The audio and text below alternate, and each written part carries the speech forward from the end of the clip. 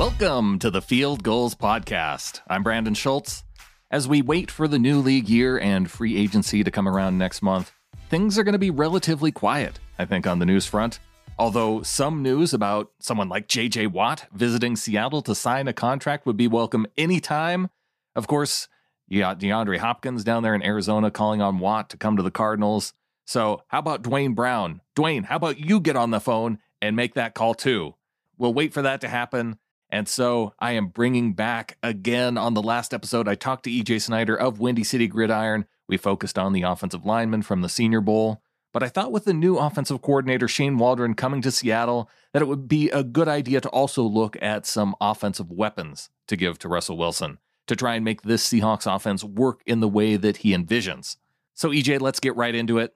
I do want to talk running backs a little bit, but let's start with wide receivers because I just look at the Seahawks and compare them with the Rams, and there's something, it seems like they're missing a guy who is shifty and, you know, has that kind of quickness, can get the yards after the catch because, I mean, DK Metcalf, he can get the yards after the catch. You got to scheme that guy and he can run away from dudes. And it just seems like they didn't put him in quite those kinds of positions enough this season. Tyler Lockett is a guy who, you can count on him to sit down in the zone, but generally I don't feel like I've seen him getting a lot of yards after the catch when he's picking up those easy third downs as, get to the ground and that sort of thing. And so I feel like they're missing that shifty type of receiver. And it sounds like this is another deep wide receiver class that, they could potentially find a guy like that, whether they're looking toward the top of the draft or maybe even toward the middle rounds. Yeah, absolutely. There's wide receiver depth this year. Again, last year we considered it a historic wide receiver draft.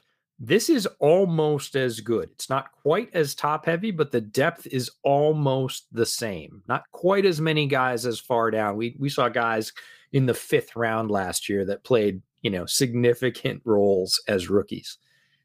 Don't know that you're going to see as many of those guys this year, but you've got a lot of choices. And if you're thinking about a guy that can get yards after the catch, that is electric, that's going to create a bunch of separation, there are a bunch of those guys. And at the Senior Bowl, there are really 4 that sort of fit into that category. And the one that pulled the most headlines, especially as the week went on, was Amari Rodgers out of Clemson. Now, Amari Rodgers may look a little bit like Tyler Lockett in terms of physical dimension, but he is a straight up slot player. He is a guy that you want to give a two-way go-to on his release almost every time, and he made hay at the Senior Bowl. Now, this is one of Trevor's receivers, so you're going to see some highlights for him, but this is a guy that scored a bunch of touchdowns in practice, played very well in the game as well, which is, has questionable merit because, look, the game plan was installed 4 days ago with a bunch of guys you've never seen before, but in practice in one-on-ones, he won consistently all over the field. He won on short slants. He won on stutter goes. He won on straight seam routes. Amari Rodgers is a guy that if you're looking for that slot player that is going to make catches, and again, when you've got guys like Lockett and Metcalf, it's a real luxury because they're going to pull most of the coverage. You're not going to double a rookie slot receiver. And Amari Rodgers proved that he can make plenty of hay against single coverage. And that's what he'd be facing if he was in Seattle. Well, that's one name that I'm definitely intrigued by. So where do you think he goes in the draft then? Because would you see him as a potential late first rounder or you're looking like more second, third round for a guy like Rodgers? I don't think that he'll go in the first round, and it's not because he doesn't have the talent. It's just because of how the wide receivers stack up and largely what teams are going to be pulling in the first round. And even really the top of the second round, they're going to be looking for alphas. They're going to be looking for 1A guys. And there's plenty of those guys. And you've heard the names and you're going to hear them a lot as we go through draft season. There's 3 or 4 guys. And then they're probably going to go for big outside guys. Guys like T. Higgins we saw go to the Bengals last year. They're going to be looking for that size. And when you get to the sort of shiftier, smaller players, with a few exceptions, one guy is Kadarius Toney, who's out of Florida. That guy's going in the first round because he's just different. He has a skill set that is very tough to replicate. But when you're looking for these smaller sort of role players, slot players, I would say middle second and on down, we'll start to see a bunch of them go because it's a role that every offense in the modern NFL has. But the priority isn't there. The priority for wide receiver is going to be those big number ones who can win outside. guys like DK, guys like Jalen Who win at Waddle. the end of the second round anyway, but Yeah. Well, that's not going to happen. That's the Seahawks benefit. Yeah, that was very beneficial. But I mean, even when you think back, like Deebo Samuel was one of those guys that went in the second round, and everybody coming out of the draft really liked him. And nobody I think would bat an eye if you were to take him in the first round now. Tyler, obviously a third round pick too. So yeah, they've been able to find those guys that have had NFL big success at that position. Yeah, for sure. And you're going to see those guys. They're going to sprinkle in because there are so many of them. And it is all about flavor and what a team needs. If a team has a couple of big outside guys, they might go for an electric slot guy higher up. If a team is looking for that dominant outside, number 1A wide receiver that they can go to and win double teams, they're going to need to pick that guy up high. So some other guys that really showed some juice from the slot. Well, one guy I want to talk about, Demetric Felton from UCLA, is listed as a running back. He played a lot of wide receiver at the Senior Bowl, and he looked incredibly good doing it. And I wasn't terribly surprised by that. UCLA, Chip Kelly, does a great job of turning their running backs into receiving threats. There was one last year, Josh Kelly, guy that went to the Chargers that I thought could have played wide receiver coming out. Chargers slotted him as a running back, but they threw to him a lot. And look, modern running backs are a part of the passing game, whether it's the little Texas route, option route out of the backfield, wheel routes, screens, all that stuff. You have to be able to catch as a running back. So Demetric Felton looked not only comfortable as a wide receiver, but he was roasting people. This is a guy that has great feet. He's really strong off the release. And he's so quick that he can turn people around. And, they might keep with the first move. They might keep with the second move. They're not keeping with the third move. And he's going to be wide open. And guys that can create separation like that have a role in the league. So Demetric Felton is a guy that's going to go after a guy like Rodgers just because of his profile and a potential position switch. But he's a guy that you could plug in that's going to provide some of those things that you were talking about that Seattle doesn't have.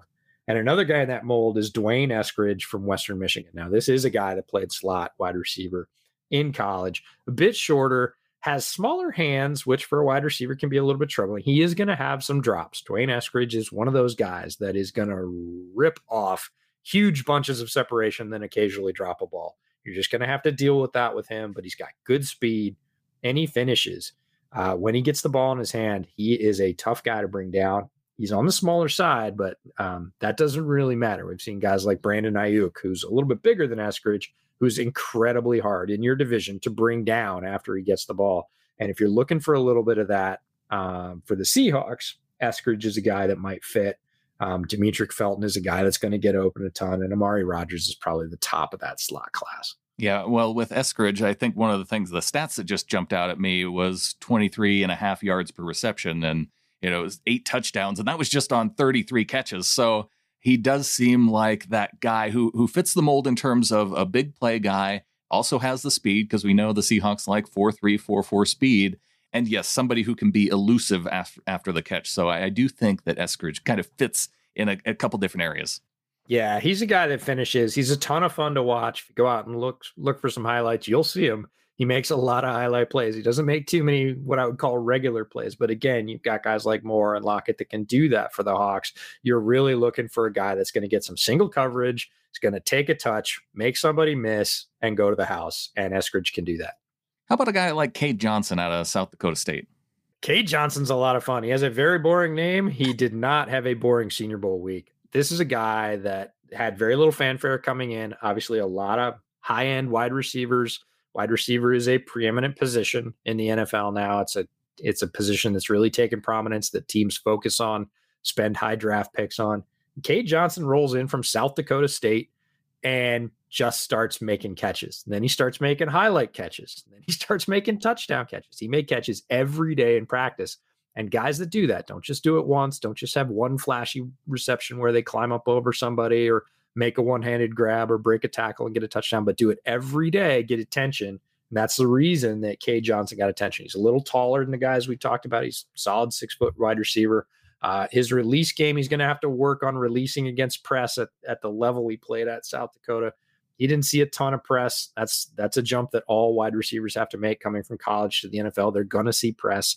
They need to learn how to win against it. I think he can, but he's a guy that opened everybody's eyes. And again, he's going to be available down the board. Cade Johnson is not going to break the bank for anybody in terms of draft capital. He might be there in the fourth.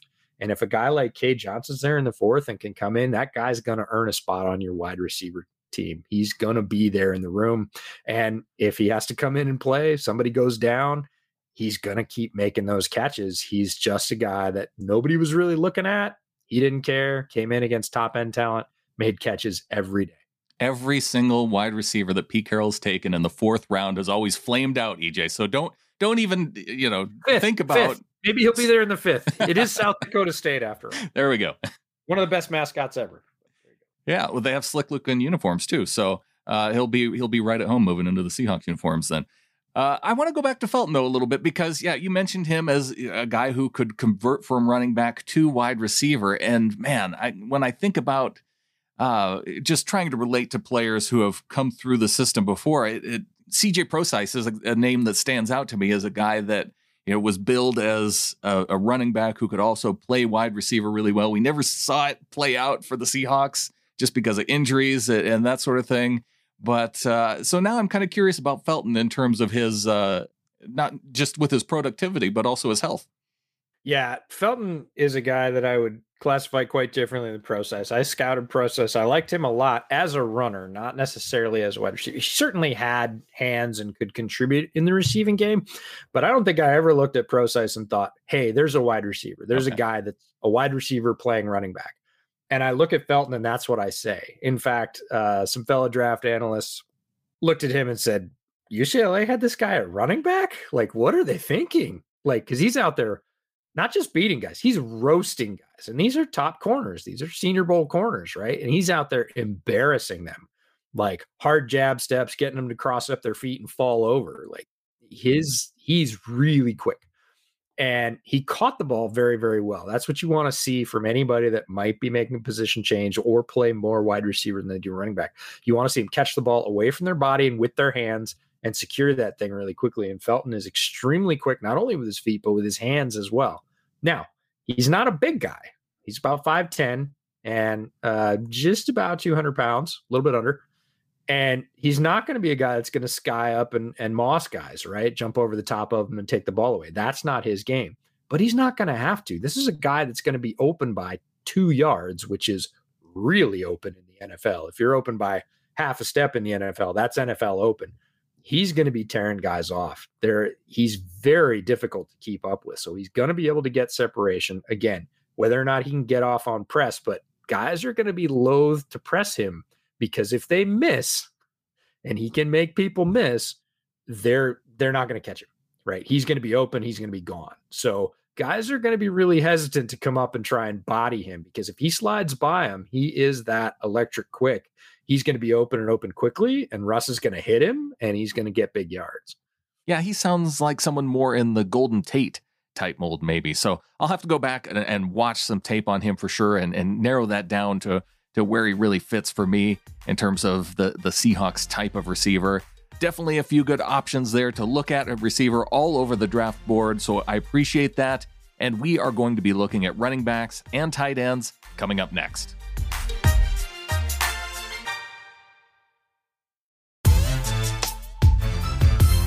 Let's move over to running back because a big question, obviously, for the Seahawks this offseason with Chris Carson going into free agency. If they don't re-sign him, are they going to be able to find a replacement for him? And they don't have the obvious guy on the roster coming up behind him to be that, that power type back. And the Seahawks, they've drafted running backs early. You go back to 2013, they picked up Christine Michael at the end of the second round. They've also drafted guys late like Chris Carson and who could be that power type back. But usually when they go in the first, second round, it's been guys with speed. And so you had Michael in 2013, you had Rashad Penny in 2018, Penny coming back with the team next year. But if Carson's not going to be back, and maybe there's a power guy that also has some speed that you can find toward the end of the second round or maybe even in the third round, just throwing that out at you. What are some of the names that come to mind for running back? Yeah, this is a fascinating category. We had this conversation pre-show about whether or not the Seahawks are going to sort of stick with that power identity, which we both think is sort of a core fiber of Pete Carroll. We think he's going to be sort of loath to get rid of that. That seems like a real pillar identity piece for Pete that he's not probably just going to chuck to the side because he got a new OC. But, I think, and a big part of that too, EJ, is because it develops identity. Because when you have a guy who's a speed back and just can hit open holes, I feel like it's not really part of your identity in that way. Even when the Seahawks had Sean Alexander, it's not like he was seen as a power back, but once he got inside the red zone, the Seahawks were handing him the ball and he was finding the end zone. So they had that type of running identity, even with a guy who might be categorized more as a finesse back than a power back. So I do think Pete is going to lean into that idea of still having that kind of power and to have that shape the identity of the offense. Yeah, and it doesn't just affect the running back choice, right? You have to build the offense, to your point, all the way through. You got to get guys like Trey Smith who are going to go up and push people out of the way if you're going to run a true power scheme like the Seahawks do. And Carson doesn't have a lot of wiggle, but he's got a fair amount of speed and he's got a lot of power. And he was not afraid, obviously, to run guys over. So if you're going to get more of a scat type back and think about opening it up, it's not just the running back position. You got to get different offensive linemen to do that. You would take a guy like Dylan Radins and put him at guard because he can move and hit and just basically get that one-on-one and open and let guys go by him. So it's a decision that has consequences throughout. And as we think about Shane Waldron coming in and the type of running system that comes from the Rams, he was the Rams passing coordinator, but obviously you saw what they did with Cam Akers and Darrell Henderson. Like, those are speedier guys. Akers has some good power, but he's, like you said, he's a guy with power that's also fast, very talented back from last year. So are they going to be looking for a little bit more in terms of duality from the running back, or are they just going to go out and get another sort of heavy Carson clone and stay with the same, we're going to pound the rock philosophy? We don't know the answer to that, but there's guys on both sides. There's big guys, like two of the bigger guys that are higher profile. Ramondre Stevenson from Oklahoma is a pounder, and we got to see him as Oklahoma progressed in the college football playoff. He is a guy that will run people over. He's got some wiggle. He's got some speed. He is a top flight running back, but running back's been devalued in the NFL, and not too many of them, if any of them, are going to get drafted in the first round. So these guys are going to be available in the second round and the third round, even the top running backs. Trey Sermon from Ohio Stevenson, State. though, here's a guy who's almost 250 pounds. He is a big back, so he's above what the Seahawks would generally take in terms of weight, but he doesn't run like a 250-pound running back either. No, and, I got to say that teams tend to look around the NFL and see that the grass is greener on the other side. In fact, one of your division rivals just did that with quarterback, right? Right. The Rams looked around and went, oh, man, especially in the playoffs, and went, Aaron Rodgers, wouldn't it be nice to have somebody anywhere near Aaron Rodgers? And we have Jared Goff. And they went and made a big deal for Matt Stafford because McVay said, boy, it would be great. And I wonder if Pete doesn't look at Mike Vrabel in Tennessee and go, wow, that Derrick Henry, that'd be fun, right? We had a 250-pound guy that could run. Right. Like, I don't think Ramondre Stevenson's quite as good as Derrick Henry, but he's much more similar in body type than anybody the Hawks have. And you can wear people down. Famously, Henry's average in the fourth quarter was over 7.5 yards a carry. For a while before the playoffs, it was 10 in the fourth quarter in overtime. He was averaging 10.1 yards a carry in fourth quarters and overtime. And that is because Vrabel built a big offensive line in front of him, and Henry eventually just ran those guys over and started to wear them down. Ramondre Stevenson is a back that you could build an offense like that around. And I wonder if Carroll doesn't look at that and go, well, we've gone with Chris. Should we just turn it up to 11 and go with Stevenson and see if we can really pound people into bits? Maybe. See, this conversation now is, EJ, it has me thinking that Stevenson is a guy who's now going to go to the Atlanta Falcons. It's possible. Smith could look at that, but I think Arthur Smith has some other designs as well, because he was a coordinator before he got to Tennessee with some other ideas. And then, of course, you fall into Derrick Henry and you go, well, I'm going to use him because he's here. Don't know that he'll go out and draft him, but Stevenson is a fascinating guy because he is so big and he moves like a much smaller guy. Trey Sermon is another real power back. We were hoping to get to see him at the Senior Bowl. He was still sort of recovering from some injuries. Ohio State obviously had a very long season this year. But Sermon is a big guy that can run people over as well. A little bit more speed than Carson, but is a guy that absolutely fits the power back mold. Those are sort of the bigger guys. And then if you're looking for a guy that's more sort of classic Seahawks in terms of draft profile and draft capital, a guy like Chris Evans out of Michigan. I don't like Evans a lot, but I wasn't super high on Carson either. I thought Carson was a good late round back for a power team to come in and work in a rotation, maybe make the practice squad. Sure enough, he turned out to be better than that because the Hawks are the perfect situation for a back like that. So a guy like Chris Evans, a little bit less talented in terms of shake, but runs a power system at Michigan, is familiar, is a guy that could probably come in and contribute. And you're going to get him really late. His profile is not very high. It's not going to cost you a lot to get a guy like Chris Evans. He's going to come in the late rounds. Another guy who fits that too, potentially. What about Larry Roundtree out of Missouri? Roundtree I like. He's a little bit on the smaller side and has a little bit more speed, but still runs with power. Missouri does a fair amount of running. And I like Roundtree's profile. If I was going to get a guy like him that's maybe a little bit smaller and is more of that hybrid model, if we were looking more for who can we get that's maybe Waldron brings his influence and says, look, we need a guy that has a little bit more zip like Henderson, or a guy that has some of both, that has some shake, some size, and some speed like Cam Akers. Akers a very talented back. There's three guys in the middle that all sort of fit in the same size profile and I would say speed profile. And that's Elijah Mitchell. He comes from Louisiana. Kylan Hill is from Mississippi State. He's a ton of fun. He's a really explosive athlete. And Khalil Herbert from Virginia Tech. And all these guys are right in that 5'10", 5'11", about 205 to 215 range. They do have more juice, more sort of pizzazz in terms of breaking tackles, running through wide open gaps, but they all will run over people as well. They're all decent pass receivers, which again is just one of those modern skills you have to have. You can't be one dimensional. Right. But Mitchell's fun. I saw a lot of him last year because he came out of Louisiana and three of his teammates got drafted. Robert Hunt, Kevin Dotson, and Raymond Calais, who was their fast little running back. Mitchell was part of a 3-headed running back room last year with Calais, Mitchell, and another guy that was really fun to watch. But Mitchell was kind of that more prototypical, like A back, that mid-sized 200-plus pounder that could do a little bit of everything. Kylan Hill played for Mike Leach this year at Mississippi State. He's super explosive. He is a guy that you'll see hurdling defenders, going out on wheel routes and beating defensive backs at, again, about 5'10", about 220. So really interesting player. And then Khalil Herbert is a great all-arounder. He's one of those guys that's going to get picked up again because running back's been devalued a little bit, but he has all the skills, was very productive for Virginia Tech, and is going to be a steal for somebody in sort of like late third to early fifth, and is going to come in and produce. And everybody's going to say, why did he slide? And it's just because it's a running back, and running backs don't get drafted high anymore because they get, 8-9 carries a game anymore. And that's about it.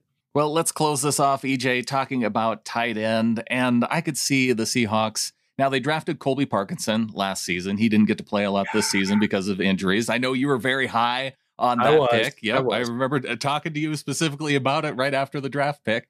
And they're still, I think, going to need some help. And whether they decide to go that way through free agency or whether they decide to do the draft, they may do both because Greg Olsen is retiring.